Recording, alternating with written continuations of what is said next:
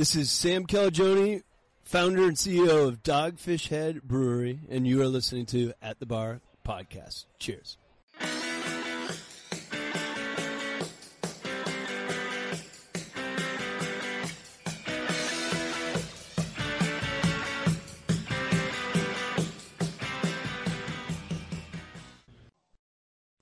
This is another episode of At the Bar Podcast. There's a very stressed Mike and an equally stressed Jeff here. Jeff, man, how you feeling now we got things working? It's fantastic. We actually are able to shoot, and I was concerned about that happening, so we're good to go. We're good to go. YouTube has eliminated Google Hangouts, which was our only way to record. Platform, yep. Only way to record. And we spent the last hour figuring out Facebook Live. Didn't work. YouTube didn't work. So finally, we are here through Skype. We're Skyping. We're Skyping each other. We're Skypers. So, we're Skypers. 2009. Yeah. So this is man, Jeff. I know you got a beer. I do. I'm contemplating if I should run down the downstairs to get mine. Yeah, go ahead. I'll start talking about this. Go ahead and talk about it right back. Yeah. So that beer, that can you just heard me opening, that just made that amazing, wonderful sound. It's actually in honor of a recent holiday that just passed, which was National S'mores Day, which I believe was like 2 days ago from recording, sometime early August, like 8th or 9th or something. But anyway, because of that day, I said next time we record, I will be drinking a s'mores beer, which we have here, the Southern Tier Blackwater Series Nitro S'mores Imperial Milk Stout. So I got a few of these cans. It's 10% alcohol by volume. Super duper over the top sweet, just like you'd expect from Southern Tier. A lot of really, really kind of boozy notes to it, and not a ton of balance, but a lot of flavor. And that's kind of what you come to expect with these Southern Tier dessert stouts, the things like the creme brulee and the other crap that they put out. Really good. It's really good, solid flavor all the way through. A lot of potency, but it is it's definitely a kind of, I would almost go on as far as saying a gimmicky kind of over the top dessert stout, just like Southern Tier is known for. So that's what I'm drinking.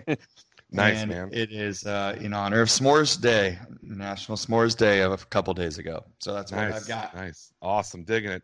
So I had to run downstairs real fast to get my beer because I forgot in the chaos of earlier. This beer, I'm a little fat ass out of breath here, so pardon me. But this beer we featured on the show semi-recently, and I found it on store shelves. I can't see myself, but I can only see Jeff because he takes the whole scoop. Can you see? That is we have not tried this beer yet. We have talked about it. We've already talked about it. Ooh. This is the new Dogfish Head Slightly Mighty Low-Cal IPA. IPA brewed with monk fruit extract. That just heartened me. And a thumbs up. It's 95 calories, 3.6 carbs. And this is one of the few beers that we've actually talked about on the show, but haven't had until after we've talked about it. We talked about it as a prototype before it was even released. Yep. We read an article about this beer, talked about how cool it will be when it finally comes out, and guess what, guys? Future Jeff and future Mike are now in the present, and we're gonna and Mike gets to try it. Yeah. So I'm drinking out of the can because I was not gonna run around getting a glass. So. Super fruity smell, good hop smell. Go for the flavor here. This is good, Jeff. And it's got some kind of a special fruit flavor that is what's supposed to monk fruit or something. Monk fruit, yep, which I've never heard of in my life. But this is good, Jeff. You get a little of that piney hop, very subtle, but you get a slightly sweet, fruitish finish on the end. This is really good. All right. As always, Dogfish kills it, so that's no shock. But for those IPA, this is like a session IPA. I believe it. Well, that's the point, isn't it? Yes, it's 4% alcohol, session IPA. You get that. It reminds me a lot of was the one by Founders. All day IPA. That little hot bite in the middle, but it finishes nice and sweet with a fruity finish. The all-day Aroma. IPA. Aroma is very IPA. So another stellar beer from Dogfish Head. I'm really going to enjoy this episode. Very, very good. So, Awesome. So moving forward here, let me minimize screens because the We big got all old kinds of clusterfuck. shoot going on over here. So we're gonna do some news. We haven't done news in a while. We also haven't done a lot of episodes in a while, so I think news is a good starting off point. Not a lot of episodes in general. Yeah. So we're gonna start off. Jeff, you do have the links, so we'll switch it up here. We'll do the seltzer article. Very cool. Because that is something we'll break up the news here. Oh, you're up there. Nicely up there now. I moved myself, up to the top corner there. Right. Skype is so cool until they change themselves. I moved you up there too. You're like a little tiny screen now. You're a tiny screen. Everyone, hell has froze over. It's happening. Spread your cheeks, lick your sack, and kiss your ass goodbye. Natural Light is now in the seltzer game. Round of applause, everybody. All right. Natty Light. Can I just say for the beginning, before we even dive into this article, it's a really, really bold statement for them to call Natty Light, quote, the king of cheap beers. That's fighting words. Yeah, that's very bold. The title of the article is, quote, Natty Light, comma, the king of cheap beers, comma, goes after hard seltzers. I love it. I would, if there was a list of cheap beers, I don't even know if I'd put Natty Light on it because I would forget that they existed. So like for them to call them, I'd be like, I would have like Busch Light and I'd have Ice House on there, but the things I'd have on before Natty Light even registered in my mind as a beer. Like, I can't believe they call themselves the king of cheap beer. Yeah. Like, wow. The question is, Jeff, are we kings of cheap beer? Like, can we hold that title? The lords of cheap beer. We might as well. I mean, anybody can call themselves anything now. Yeah. So I think our podcast is the king of beer opinions now. That's what we're going to call ourselves. Yeah. We all know I love my Bud Light and my Coors Light. So, and Jeff loves his PBR. Wait, you forgot one, I think. Oh, Natter Days. I almost grabbed one. You like Natter Days. I'm pretty sure you like Natter Days. I have one in the fridge. I almost grabbed it. I was like, I'll do Dogfish Head. I'll be honest with you, and this saddens me a little bit, but I actually don't care that much. But it saddens me a little bit, but like I've heard from a numerous amount of people is that Natter Days are actually really good. They are good, Jeff, and you can't have any until it's on the show. Like your first Natter Day. I can't have any just because of the fact that I've talked so much crap about them. It's all right. I'm resigned to never taste that wonderful flavor now at this point. But your Natter Days prime clientele, young professional, Hawaiian shirts. You're down the party. You know what I'm saying? You're a Natter Day guy. I do all those things. Yeah. All two of those things. Yeah. I do both. So I guess I am. These are Natter Days at your wedding. I'm gonna sneak them in. I can tell you definitively, being involved in the wedding, that there will not be Natter Days at the wedding. They're gonna be in my pocket. Definitively. Unless they're in a cooler that gets snuck in somehow, which I am not against at all. Please bring your own alcohol. Sneaking some in. All right, moving on with the article. Natural Light is in the seltzer game with two new flavors: Catalina Lime Mixer, when cherry and lime become best friends, and their Aloha Beaches, Mango and Peach go to beach mode. First of all, before we continue, I love their can art and the fact of the copyright on the cans. I like both names. They're both phenomenal. I think they're both awesome. When cherry and lime became best friends, very much a Step Brothers take. And I'm not sure the Go Beach mode. I don't know where that's from. But moving along, I am not reading the whole article just because we're not prepared. So maybe Jeff might be a little bit more ahead of me. They're being 12-ounce cans and 25-ounce can tall boys. They're coming in at 6%, which would be the highest ABV seltzer. We all know how craft beer people love their high ABV, no matter what style it is. Hey man, I just want high ABV. Well, what do you drink?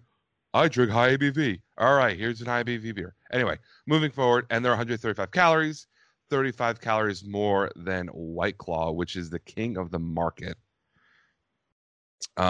Moving forward, they're probably gonna be here we go. Debut 2 flavors. Other 133 per 12 ounce. I'm not seeing a price on them, but we can guarantee it's gonna be cheap. They're all cheap. Yeah. They're all cheap enough, but Natter Days it's pretty much set the bar for what Natty Light can do with their fancy stuff, and that means cheap. It's gonna be real cheap. Cheaper than White Claw. It's be cheaper than White Claw. Higher ABV and hopefully ABV. As tasty. Yep. There's someone leaked a business meeting of Anheuser-Busch, and they did a survey of, I think it was like 84% of people surveyed would prefer a 6% 135 calorie seltzer over 5% 100 calorie seltzer, which shows, assuming this survey was correct, that people are more concerned about ABV than calorie intake, which is interesting with everything being such low cal, like the beer I'm drinking. I am very surprised by that, because my own personal take would be that the difference in 1% ABV doesn't justify the fact that after you drink 12 of them, you're drinking like a few hundred calories more. Because like with these things, when you're talking about 5 to 6% alcohol, you're in it for a marathon. Like you're having more than 3. You know what I mean? So absolutely. So if you're talking about the difference of 60 calories per drink, it actually is significant, which I don't know if people realize that when they're thinking about it, when they're like, oh, dude, it's only 60 calories per can. That's not a big deal. It's like, sure, that's not a big deal. But when you're drinking 12 of them to catch a buzz, it's kind of a big deal. Absolutely, yeah. Like, I mean, that makes all the difference. Yeah. So I don't know. I mean, I don't know. My thing is, if they taste good, I actually do think that White Claw is vulnerable to losing to other seltzers, because I think the seltzer market, like we've talked about, is just going to keep growing, and I think it's here to stay. However, I don't think that White Claw being the top of that market is necessarily earned more so than just they've done the best at marketing their brand. Sure. Like when you try their flavors or whatever, like they're not astronomically better product than any other thing on the market. Like they didn't earn being top of the market by putting out a great product. They put out the exact same product. They just market it better. Right. So I do think they're vulnerable to like somebody coming in at a cheaper price point who puts out a good product.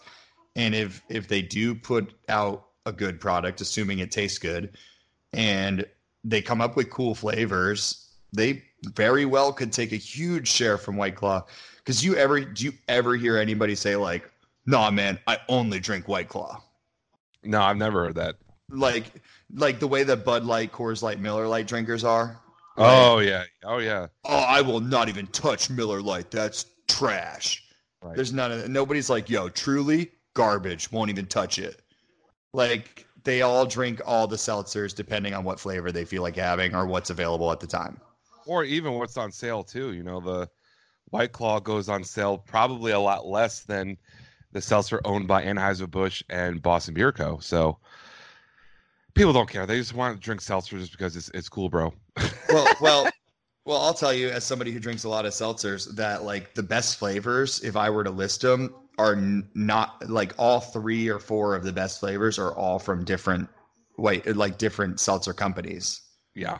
Like you're like a Smirnoff, you're like a White Claw, you're like a Truly. Yeah, you'll like 4 different flavors for 4 like different places. The Smirnoff berry lemonade one is phenomenal. The Truly blueberry acai is like probably the best flavor of any of the seltzers. The White Claw lime or the White Claw mango are both really good. Oh, yeah. Everybody has good flavors, so they're all vulnerable to losing out to somebody who actually puts together a box that all the flavors are actually good instead of 3 out of 4 or 2 out of 4 being good. which I know what they're doing. They're taking their least popular flavor and putting it in a variety box so that we actually have to fucking buy it. It's like, just stop making that flavor. We get it, guys. Watermelon White Claw sucks butthole. Stop putting it in my variety pack. You sound real passionate about that. It drives me nuts. Like, I understand the marketing. Like, I understand, like, oh, well, we've got this flavor that doesn't sell well. We'll just throw it in a variety pack. It's like, no, you have this flavor that sucks butts. Stop making it. Yeah. Like, that should be the meeting. Not like, how do we get sales up on this Watermelon White Claw? No, just stop making it. Just make a better flavor. That's how you get sales up, is make something that doesn't taste like fucking dog shit. Jeff, you're getting real aggravated. Oh man, Watermelon White Claw. It's a new joke for you. It's terrible. Watermelon flavored anything, but Watermelon White Claw is god awful. All right, which is your favorite White Claw then? Lime. My favorite White Claw? Lime. Yeah. Lime is my favorite White Claw. Lime, then mango, correct? Correct, yeah. And then what's your third? Lime's the best, then black cherry.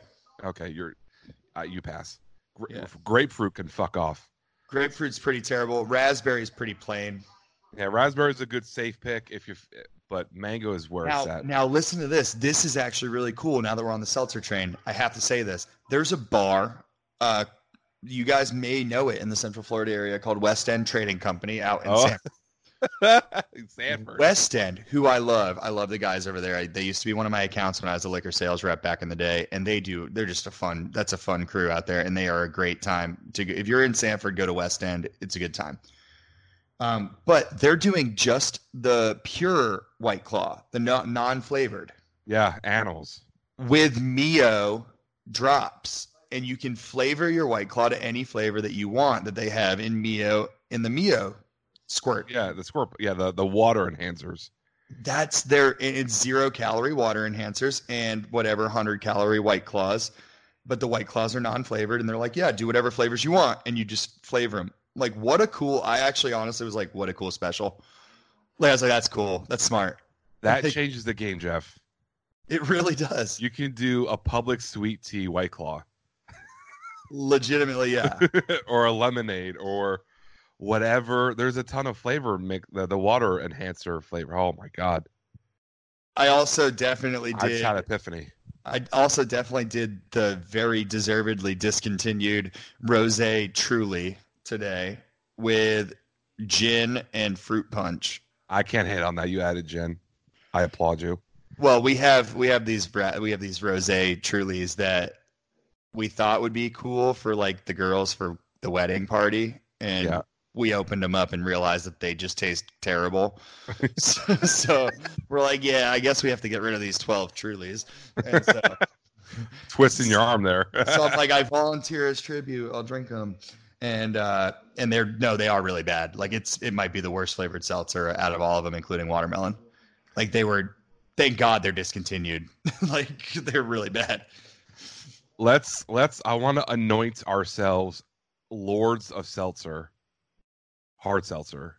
I think just one amendment to that. I think we should be sultans of seltzer. Yes, deal. Agreed. I signed that. Sultans of seltzer. Yeah. Like the Sultans of Swing. But yeah, I love that song. Dire Straits, what's up? Very good. The only Dire Straits song anybody knows. Money for nothing. Chicks for free, right? Chicks for free, that's right. And that's not true at all. Bad life advice. Moving on. The Sultans of Seltzers are moving on to the second article.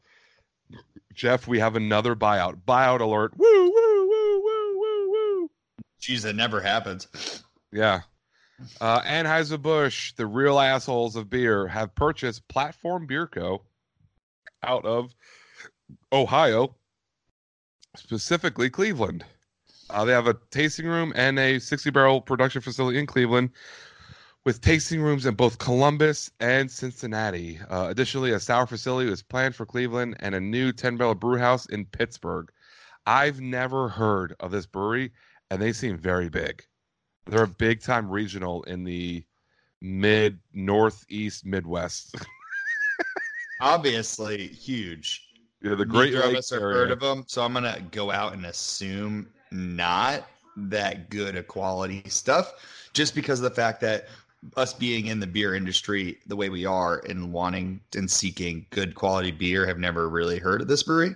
But hopefully, like we always encourage people listening to comment to us. Please tell us how wrong we are for not knowing about this brewery. But I don't know about them, and I don't understand how they have amassed this empire or what. I mean, they've got like a lot. They've got a Four lot facilities. going on.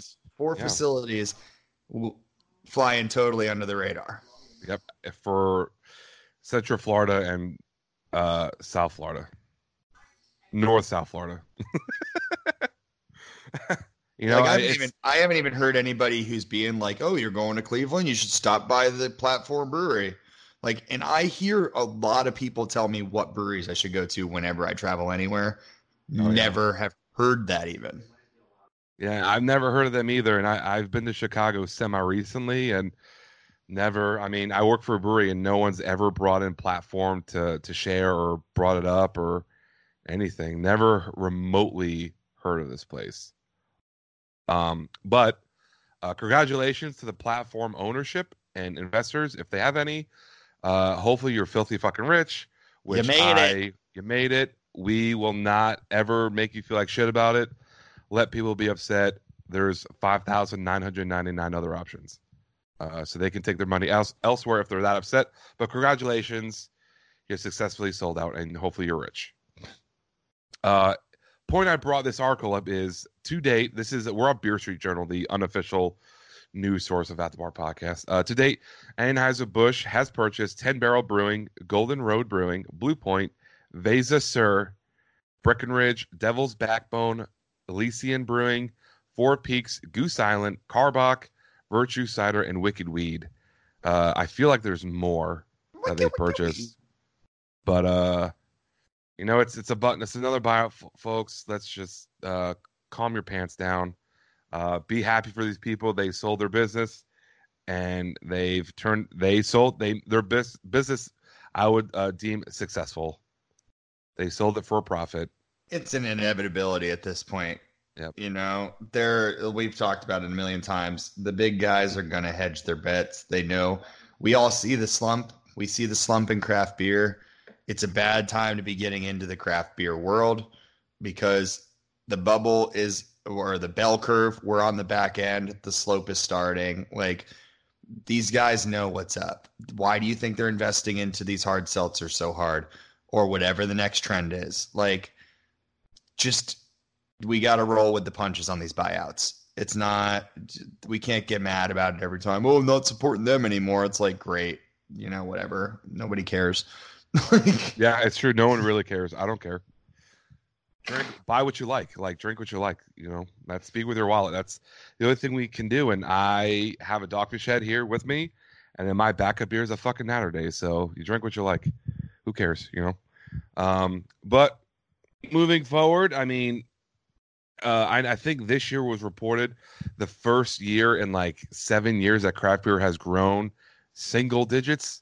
All the years prior, it's been double digits. So, the writings on the wall, craft beer sales-wise, is slowing down immensely.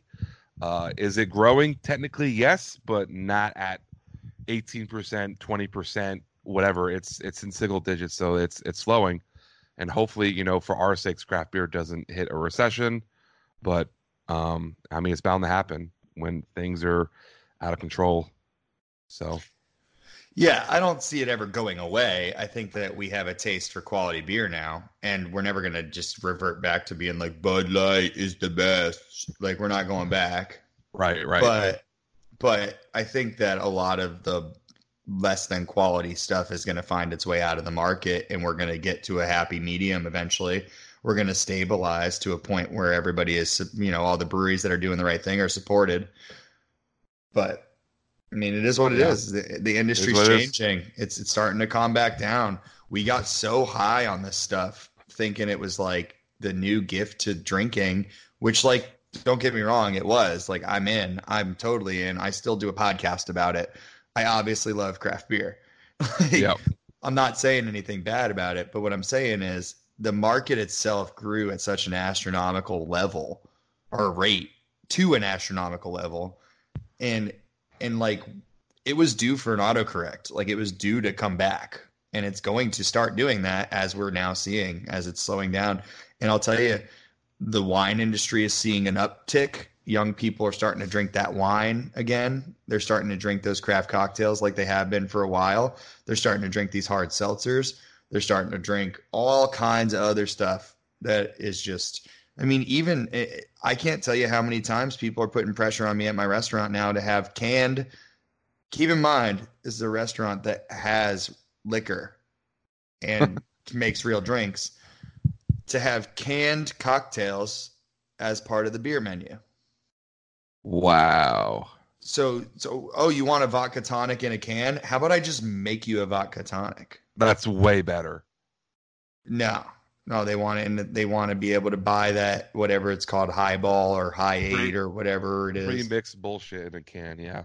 But that's a thing that's taken. I mean, it's all taking little bits of the craft beer market away from craft beer and putting it somewhere else. And over time, that's going to eat away at that growth. And then we're going to start to see it fall, not grow. We're going to see it start to decline for a while, starting in about 2 years. And yeah, for sure. And it will start to see a 1-digit decline, 1%, 4%, 6%, until it balances off. Yeah. And who knows what number that's going to be and when, We're at 6,000 breweries. That balancing could be 4,000. That means 2,000 breweries are closing. We don't know how much. We don't know that number until it happens. So we'll see. Everything balances out in time. Moving to our last article, guys, our news article. This one is going to hit real nice to Jeff, being a big PBR fan. Whoop, whoop, whoop. Pabst Blue Ribbon swung BDE, Big Dick Energy, in the market with their hard coffee. Holy shit. Wow. Love it. Wow. I love it. So apparently this was a thing in Maine for like a while. Yeah. I didn't know that, but when this started to launch, my chef is from Maine. Him and his girlfriend, who is also from Maine, separate occasions told me that Maine has been drinking this stuff already. Oh, shit. Yeah. Okay. Yeah. I don't know why that's a thing. Just figured I'd put that out there. Yeah. But yes, I'm on board. Totally in. I'm on board too. It's essentially a boozier version of PBR. It is made with Arabica and Robusto. Oh shit, the webpage accidentally refreshed. Robusto coffee beans, milk, which is interesting, and a touch of vanilla. Finishes at 5%. It is, and they're doing a PBR whiskey beer, aged just seconds in wood.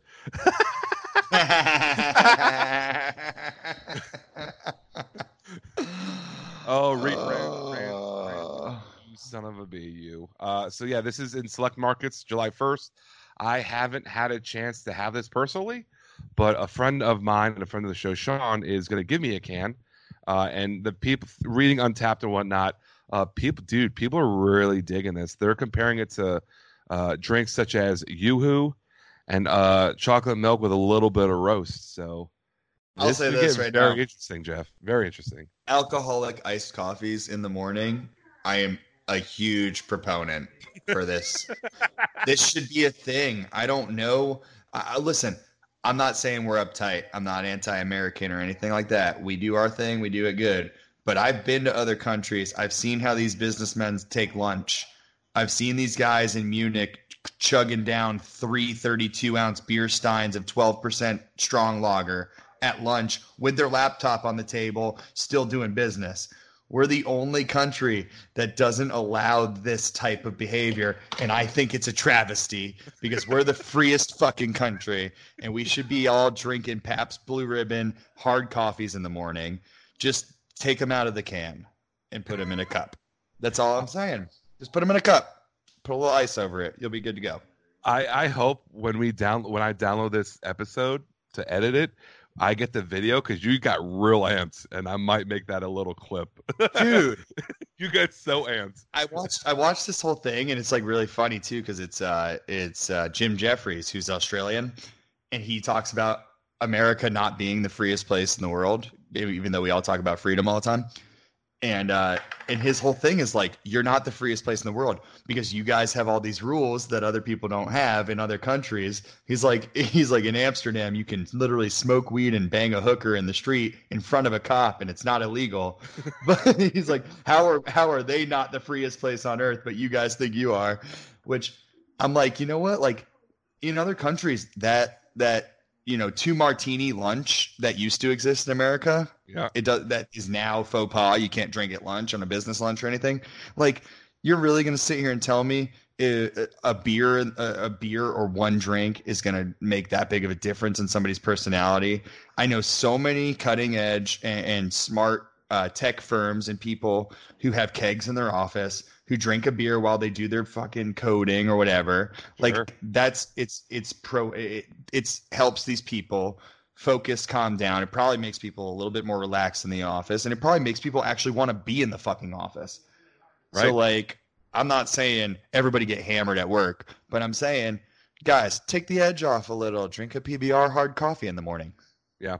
I mean, not to get too nerdy, but I graduated UCF with a marketing degree, and they've done studies where having 2 to 3 beers helps boost creativity by like over 30%. Because it calms you down, gets all the nerves and whatever you have going on personally, professionally, all the stress, calms you down and lets you think clearly. And you're not getting drunk at work; you're just clearing your mind. And in an industry where you have to be creative and think outside the box, having even a slight buzz helps you come up with ideas. And I've done that numerous times. It's Listen, like, hey Jeff, we should do this. He's like, let's do it. I've pretty much exclusively only recorded good content when I'm drunk, so I'm a huge proponent. So back to the PBR hard coffee. I know, Jeff, you already said you're super in. I am incredibly in. Do you think this is going to be a trend moving forward amongst other craft breweries doing a hard coffee, whether it's can, not can, doesn't matter? I think hard coffee's coming. Yes, because I think a lot of breweries have already combined the coffee with the beer. I think a lot of breweries have also already started doing the cold brew side of things, non-alcoholic cold brew in kegs. So it's a logical step for those breweries who are already doing it to do it with alcohol, I guess. Canning it, I think it takes a person with the reach that Pabst has to do it on a production level effectively. So I don't see like a small regional brewery being like, oh, try my canned hard coffee, because I think it's such a niche market that you really need to have mass distribution for you to make any money on it. Sure. So I see Pabst doing well with it. I think Pabst has that name recognition and that global reach and that money to market it enough that it might actually catch on. And just like this Natter Days phenomenon that like they marketed the shit out of it and it almost became so gimmicky that it actually got real staying power. Like a lot of times if you market something as a gimmick, it can stick around longer just because people are still talking about it. Yeah. So I feel like this PBR hard coffee thing might actually stick around for a while. And if the product's good at the end of the day, no matter how they market it, people will laugh about the fact that they drink it or whatever they want to do, but they're still drinking it. Yep. Man, that'd be a great nightcap. You're by a fire, it's cold out, open a PBR hard coffee and just hang out with your friends, your family, whatever, and enjoy the night. Yeah, I know, unfortunately. When does it ever cold out? We get it cold 2 weeks a year, at least in Orlando. I don't know about you down yonder, South Florida. So that's it for the news, guys. We're gonna move on to our second segment here. This one was not originally planned, but me and Jeff had a conversation the other day. So this is Sunday. So it was about that Thursday, Friday of the day of this recording. About this is a rant sesh. This is we're due for a rant. So Jeff, why don't you tell the story so we can get into this rant of yours, because I need it right now. I'm jiving for it. All right. So I had heard, I ask about these places and stuff. And of course, I'm obviously really excited about new places opening. And while I've heard good things too, I definitely have heard some good things. The only problem is none of it's about the beer. I hear good things about the atmosphere or the food or whatever else and this and that, but I don't hear anything about the beer being good. So I decide I'm going to start investigating myself and go online and look at these reviews and see what people are saying about the place. And it becomes immediately apparent to me that these reviews are all written by staff members pretending to be customers. And I'm sorry, but there's a lot of reasons this really infuriated me, but almost the most insulting part of it is like, you do understand the social media era of what you're doing, right? Because on Facebook, when you post a review, the person's profile picture appears on that review. So if you require your employees to post a review about the place they work at and give it 5 stars and pretend they visited and had a great time, and then they work at that place, within a few weeks, half of them are going to have profile pictures of them working at that place. So now you've got 30 reviews, all 5 stars, all clones of each other, saying, great place, great atmosphere, great beer, woohoo, it was so great. And they all say the exact same thing, like it was a script, like somebody said, you have to write this. And then 50% of them are people wearing the hat and the shirt of that brewery. And I'm like, do you not check this stuff and see how stupid that looks? Not only how stupid it looks, but now I can't trust a single review because I don't know if any of them are legit. I mean, that's the world we live in, right? Like, you can review anything, and you don't have to be a professional or an enthusiast. You should be just some random guy. Just like, I'm just going to give this place a 5 stars just because I feel like it. Or I'm just going to give this place a 1 star because I don't like the name of that one beer. Like, I think it's a crock of shit that any business would require, even ask an current employee to give their business a 5 star. It's like people saying, hey, you work for Mike and Jeff Brewing, you shouldn't rate your own beers, but it's okay if you rate our business a 5 star. No. You cannot do that. You either do one or you do the other. If you want to rate the beers and be honest about them, they should be honest about the business. Or just don't even do it at all, which is the safest pick. Don't say shit. No 5-star rating. Don't rate the beers. Say you check them in, but don't give them ratings. It took very, very minimal investigating on my part to figure out this happened. So for me, that's like, I'm a social media illiterate. Like, I'm a moron when it comes to social media. I make maybe 2 posts a year. I don't even know. And honestly, I don't even know how to post on Instagram. Like, don't even know how to do anything. Like, I've never tried. Don't know how to do it. So for me to discover that is like, dude, do you not think other people see this? Like, does nobody know that? Like, it's obviously happening. Other people have definitely seen this. But not only that, it's like, you posted this thing the other day and I saw it, and it was the thing with the seizure. Yes. And I posted that, yes. Yes, you did. And it was like another instance where it was just like, is Yelp really helping anybody, or is it just the fucking enemy? And it really is the enemy of anybody in the industry, of anybody who's actually trying to do good work and do good by their customers. Yelp is the fucking enemy. It is not providing you a logical or helpful or honest opinion of any restaurant. If you read those reviews and take them to heart, you are reading false crap by non-experts. Yeah. And that's what it is. And it's so sad that we've gotten to this point where the information era of the United States or of the world has bred stupidity at such a fast rate. Because everybody has a fucking outlet now. Everybody has a platform. And we provide it. We're like, hey, Yelp, come have your platform to give your stupid opinion. And they invite you to give your opinion. And it's like, here's we'll get opinion, hey, you're a freaking a person who's never worked in a business before ever. You don't have any business experience. You never run a restaurant in your life. Come review this restaurant.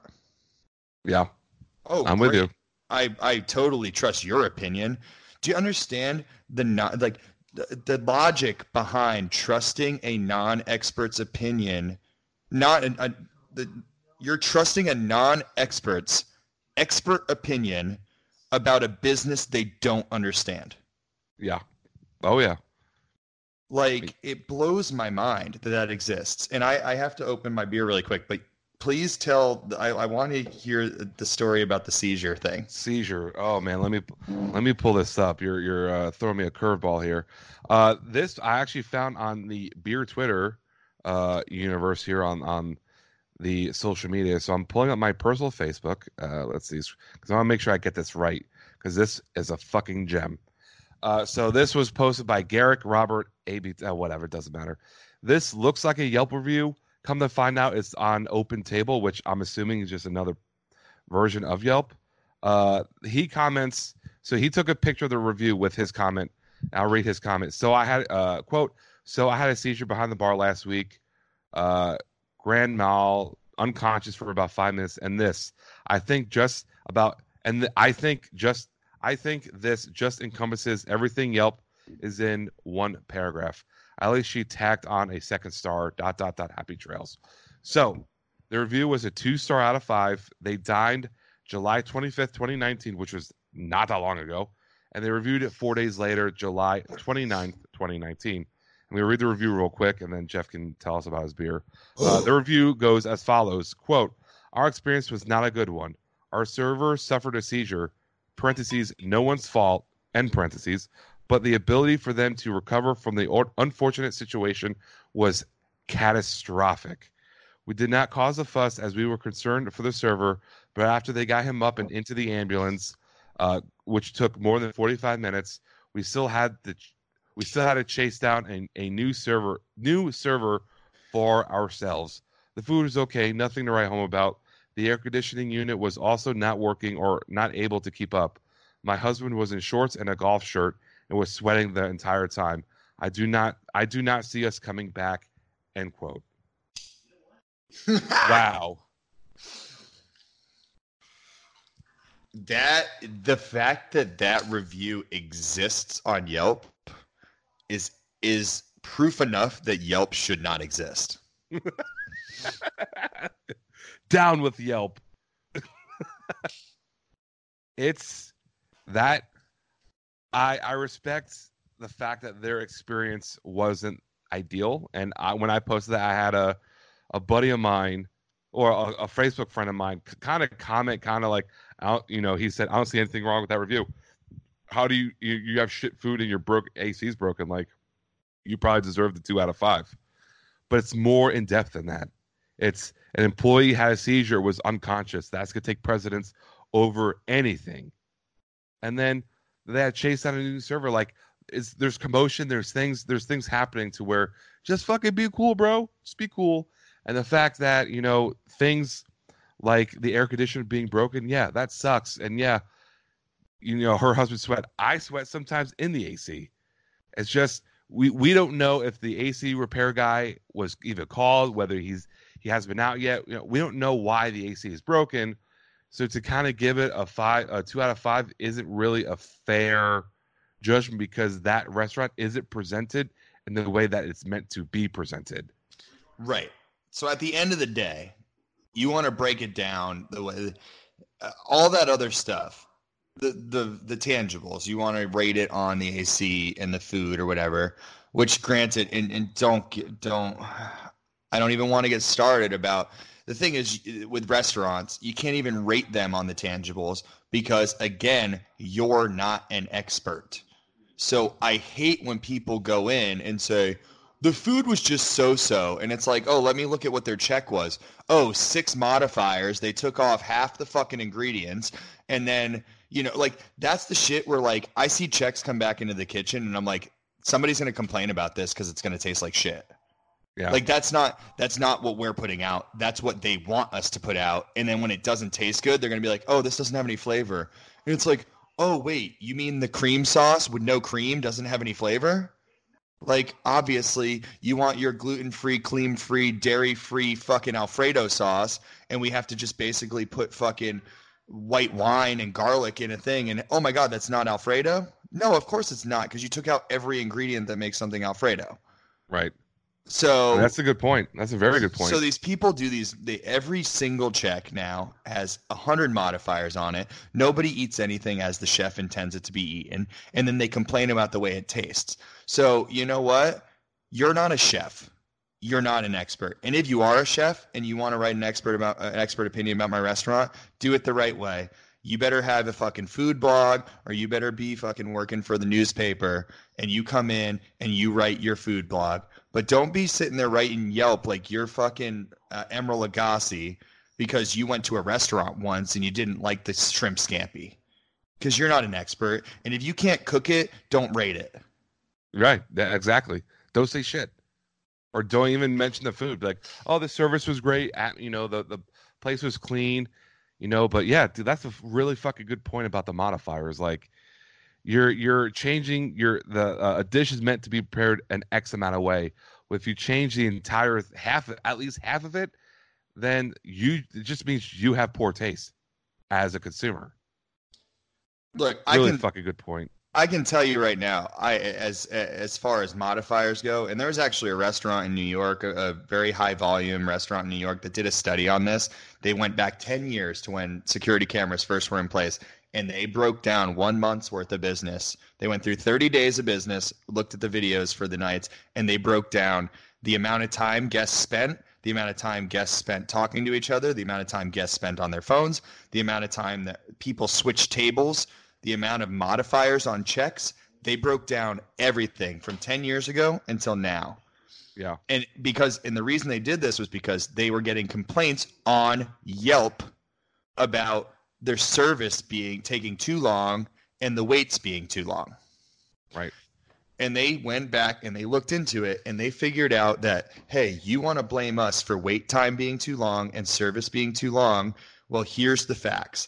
And it was some absurd amount of over 20% of tables that would request a specific table or change tables after they've been sat. It was people taking more than 6 minutes to even take one bite of their food after the food is served because they were taking pictures of it and posting it on Instagram. It was stuff where people weren't talking to each other and texting back and forth the whole time before they even ordered their food or looked at menus. So all of these things fed into the poor restaurant experience when really it had nothing to do with them. That is, right. These people get at their table and they start texting and they're this and that. And then the server comes and says, oh, what would you guys like to eat? Oh, we haven't even looked at the menu yet. Well, no fucking shit. It's going to take a long time when everybody's doing that kind of dumb stuff. Yeah, absolutely. 100%. 1,000%. I mean, even in a brewery space or even at a bar space, when we were at World of Beer, it's, oh man, it's people are just not prepared. And it could be for texting or whatever. Like, there's menus in place to look at the menu. If you have a question about a specific beer, that's a valid question. Hey, I like this beer number 1 looks interesting. What does it taste like? I could tell you, because that will help me move you along. But if I come up, hey, what can I get you? And you're like, oh, have you ever looked at the menu? Or, oh, what do you guys have on tap? Look at the fucking menu. Or don't look at the fucking tap list. It's there, fucking organized, in front of you, organized. Every information minus what the beer tastes like is there. I don't fucking understand why you give people a menu and they look at it like it's a fucking hieroglyphics. Oh, happens all the time. Every fucking day, dude. They're like, oh, what beer do you guys make? It's like, oh my God, dude, look at the fucking menu. And next thing you know, this person is fucking creating a line because they just cannot think for themselves. Dude, I have people that come into my bar, and this is a full liquor bar, fully stocked with all of the normal things that would be behind a bar. Plus, if you're going ultra high end, yeah, we probably don't have everything ultra high end, but we do have an ultra high end option on every kind of liquor. Like we have a top shelf bar. Like we have a nice dark bar, good scotches, good whiskeys, good bourbons. Like we have good stuff behind our bar. So I hate one, if you're more than 30 years old, you know what you drink. Yes. I understand in your 20s if you don't know what you drink. I understand if you're 27 and you have switched back and forth between vodka seltzers and hard liquor and doing shots of tequila. And yeah, okay, you're in your 20s, do your thing. If you're 30 years old, you know what drink you want. So when you come up to the bar in your 70s and you're like, I don't know like what you guys have, so I don't know what I want. It's like, well, what if you ordered for the last 35 years? Yeah. Probably want that. You're probably not going to change. You've ordered vodka sodas and with lime. Guess what? We have vodka, soda, and lime. We have all three of those things, and we can put a wonderful one together for you. So just fucking order it.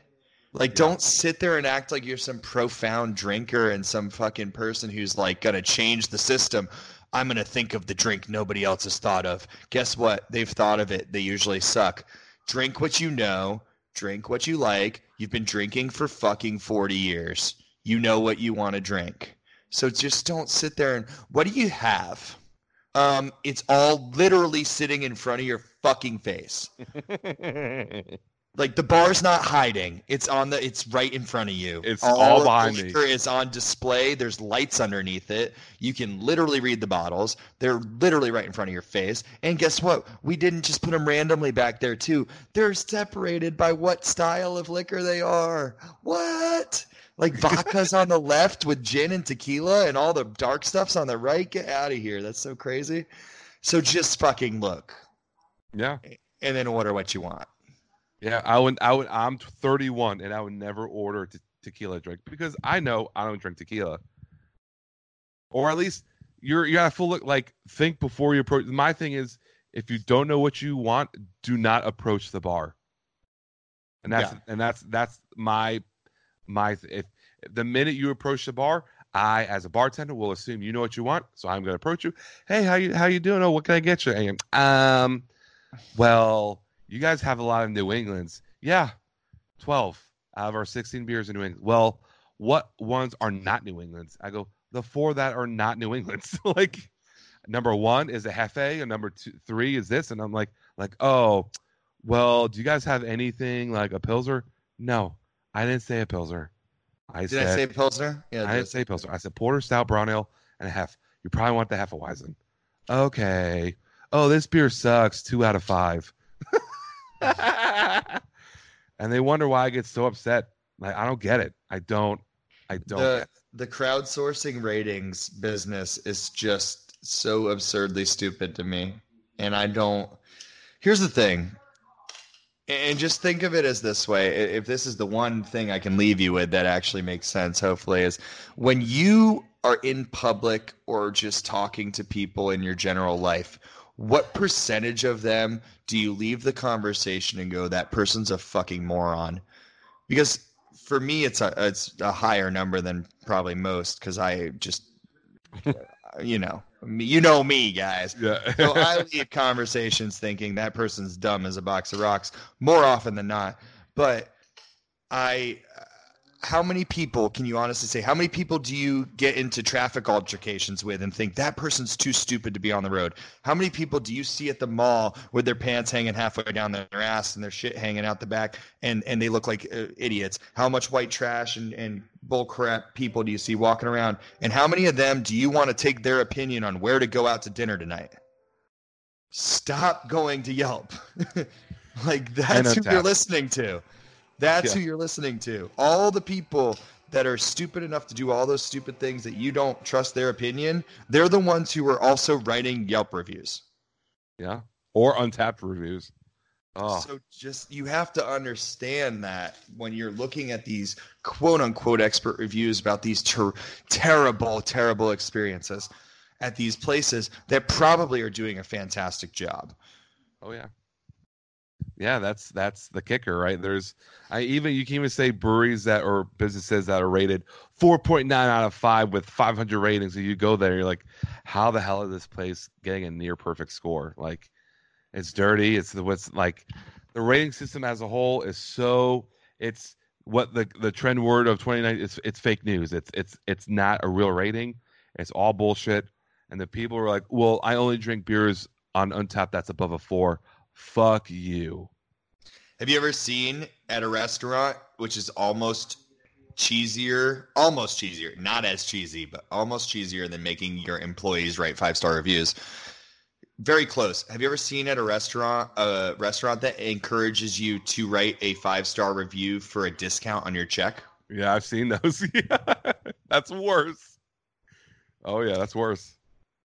Grinding your gears, buddy. If you ever see that on a check, run, write a 1-star review, and never go back. That's a place begging people for fucking business and has literally no intention of ever serving you good quality stuff. Right. Absolutely. That's a place who's literally like, we're going to trick people into thinking we're 5-star forever so that we never have to be 5 stars. Or they can stay in business. That's if you ever see somebody encourage you for any reason to give your opinion and force you to give 5 stars, they are an awful, awful, awful place to go. Yep, absolutely. Some of the best beverages I've ever had are below a 4.0 on Untapped. Some of the best ones. All the real ratings are below 4. If you see anything over 4, it's probably a lie. Yep. Or yeah, I mean, sometimes their Love Below is definitely above a 4 beer. The outliers are the ones that matter are obviously. Yeah. I mean, we a couple episodes ago I pulled up the Pilsner Urquell Untapped rating, the quintessential Pilsner king. Any craft beer nerd or enthusiast or whatever will be. When you ask them, what's the quintessential Pils? If they don't say Pilsner Urquell, they can fuck off. They don't know what they're doing. Pilsner Urquell is the king of Pilsners. I just pulled it up again on Untapped. 250,000 reviews, 250K check-ins, 3.35. Blasphemy. You know why? Because it's an unexciting style of beer. Well, That's it. The thing is with Untapped is there's people who rate beers based on how well they hit style, aka us and a handful of other craft beer people that actually want to rate beers based on style. And then there's people who literally just go on there and rate beers based on how they taste. And it's like, oh my God, I love this beer. It's so great. It tastes like coconuts. And so they rate it a 5. And it's like, well, yeah, a Pilsner doesn't taste like coconuts or really anything. It's really just basically a basic lager style. And it's like pretty plain. So if you are looking for the beer that tastes like coconuts and fucking chocolate and it's, oh my God, this is like an Almond Joy. It's not like an Almond Joy because it's a Pilsner. So that's not the most exciting beer. However, if you're going off of what is hitting style, then the Almond Joy Porter is not hitting style. Nope. Not hitting style at all. So, there's that thing. And that's the thing with Untapped again. It's like non-expert opinions on expert stuff, For Untapped, I take the opinion for certain beers. This is kind of like I do a little screening. It's like for certain styles of beer, you can almost trust the opinion more than on other styles of beer. Like I'll never look up like a Kolsch or a Pilsner or a Pale Ale or anything like that on Untapped. I definitely will never look up an IPA on Untapped because just get prepared for every IPA to be a 4.6. And guess what? They're not all 4.6s. You hopheads are liars. Big old liars. You guys are like, oh my God, it has hops in it. Give it a 6. It only goes up to 5. Just give it a 6. The triple dry hop adds so much flavor to this, bro. 5 out of 5. Ultra hazy. This IPA tastes like a dirty hamper was filtered through a dirty sock and then put into a beer. Definitely a 5. Because it's hazy. And it smells like chocolate. Smells IPAs, like mango. IPAs is the least accurate ratings on Untapped by far. Oh, yeah. By far. In fact, we should do a whole episode based on Untapped ratings on styles of beer and which ones do we think are valid and which ones we think are absolutely outrageous. Yes, let's do that next episode. Yeah, we're gonna dive and call it the depths of Untapped or whatever clever name we come up with. we'll think of something. Yeah, because we'll think it's not because like it's not. It's there's so much stylistic bias on Untapped that like if you actually follow beer or care to like look at these styles, like there is accurate stuff on Untapped. You just have to know how to find it. Yeah. And then if you just look at if you're going by like go to any brewery, go to just as like a experiment, go to your local brewery and just double check that their IPA is the highest ranked beer on Untapped. Because I guarantee it is. And it's definitely it's probably not their best beer, but I bet it's the highest rated beer on Untapped. Oh, I would agree with that unless they do either like bourbon stuff or pastry stouts. Yeah, unless they do something, unless they're like an Angry Chair or somebody who's doing a lot of dessert stouts and stuff. Yeah. Like if they're just a normal brewery, like a normal hometown brewery, guarantee their IPA is their highest rated beer. Oh yeah. Because there's so much IPA bias on Untapped that it's insane. Damn hop heads. Killing us. You hop heads in your lion ways. Yep. So at the end of the reviews, fuck reviews, a bunch of bullshit. If you guys want to know the real shit, contact us. Leave us a comment. Email us. Whatever means necessary to get in contact. We keep this shit real. Yeah, we'll tell you. We will tell you. For better or for worse. You might not have to believe us, but we will tell you. Oh, we'll tell you. So that's gonna wrap up another fucking awesome. Great episode. Stress at the beginning, but man, did it come through, and I'm glad that we were able to do this and it worked, and I didn't have to cancel. Yes, God, thank God. Thank God. So now our episodes will be brought to you by Skype and not Facebook Live because that shit is a pain in the fucking ass. So fuck that shit. So moving forward, Jeff, what do you have in closing? What do you have going on? Anything you want to tell our vast ocean of listeners outside of reviews and IPAs? Outside of all my rants tonight. Yeah. Nothing too new. Things are calming down in the wake of the wedding coming up, and we have gotten our invites out. You'll probably get yours before this episode airs. And that's about it. It's been a long and stressful road. And we're getting towards the end, and we're enjoying it. So I'm assuming you guys are going to have beer at your wedding, right? There will be beer, liquor, wine, champagne, all kinds of fun stuff. What kind of beer? We know it's not Naturdays. We've covered that. But what kind of beer are you guys going to have? We're actually having 2 local South Carolina beers that I can't think of off the top of my head because Cassie chose them. And but I believe I remember thinking, oh yeah, I like that brewery because we have been to a lot of those Charleston breweries now. Yeah. And the beers that we chose, I was like, oh yeah, I like those beers. Those are good. So we have a couple local South Carolina beers. Okay. And then the rest is like, I think we have like Mich Ultra and Budweiser and some other crap like Heineken or something. So nothing crazy, but a couple craft beers. And then we got a full liquor bar, so that's the key is liquor. Everybody's gonna drink liquor. It's the funny thing is like weddings, like everybody, even if you're a craft beer drinker, it's like weddings. It's like, oh, I just want to get drunk. Let's drink liquor. I'll have a couple liquor drinks. Oh yeah. Oh, I know you're gonna dive right into the bourbon. You know what it is? Oh man, yeah, you know. You know what it is people get so weird about dancing in front of other people that they feel like they need to have a buzz on to dance so that they have like deniability when people are like, dude, you dance like an idiot. You're like, well, I'm drunk, bro. I mean, I'm kind of like that to a point. I overthink it, but yeah, I gotcha. I don't know. It's like dancing is such like a weird thing with guys where they're like, I don't dance unless I'm drunk. So I need to take 6 shots of bourbon and then I'll go dance. Can't wait to try that bourbon, man. Ooh wee. Excited. So in my front, nothing's going on. Same old shit, different day. Working. I've been feeling super creative lately. Been coming up brainstorming a lot of new shirt ideas, though that hasn't progressed in any front. I'm still in the process of moving everything over. because I haven't really started moving everything over. It's just when I have time to do something, something always comes up, and I just keep this vicious circle of just it's one thing after the other whenever I have a moment of free time. And currently my free time is being taken up by The Family on Netflix because that shit is crazy.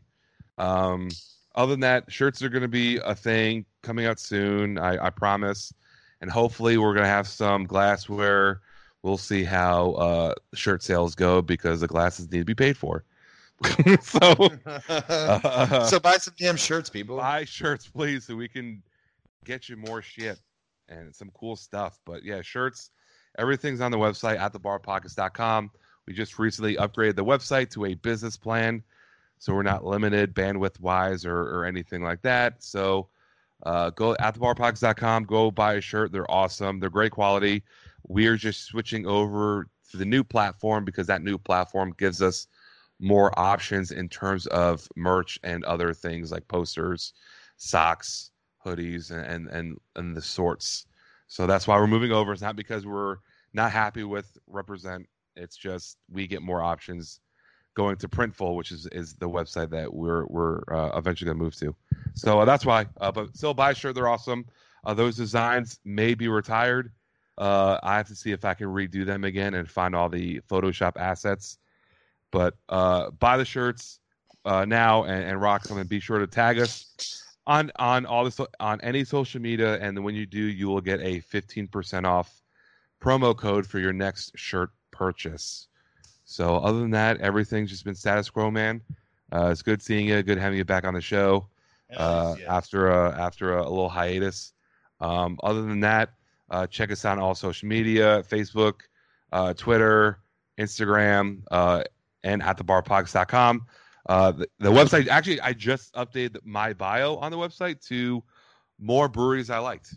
So there's a lot of breweries that hopefully we'll get to talk to in person for our next spotlight. Once Jeff comes back from his honeymoon, maybe we can plan something. I'll be able to talk about all kinds of Thailand breweries. So yes. That'll be fun. Kind of like his Cuba trip. But hopefully when he comes back from his honeymoon and settles in and gets things, we can have some brewery spotlights, some other cool shit happening.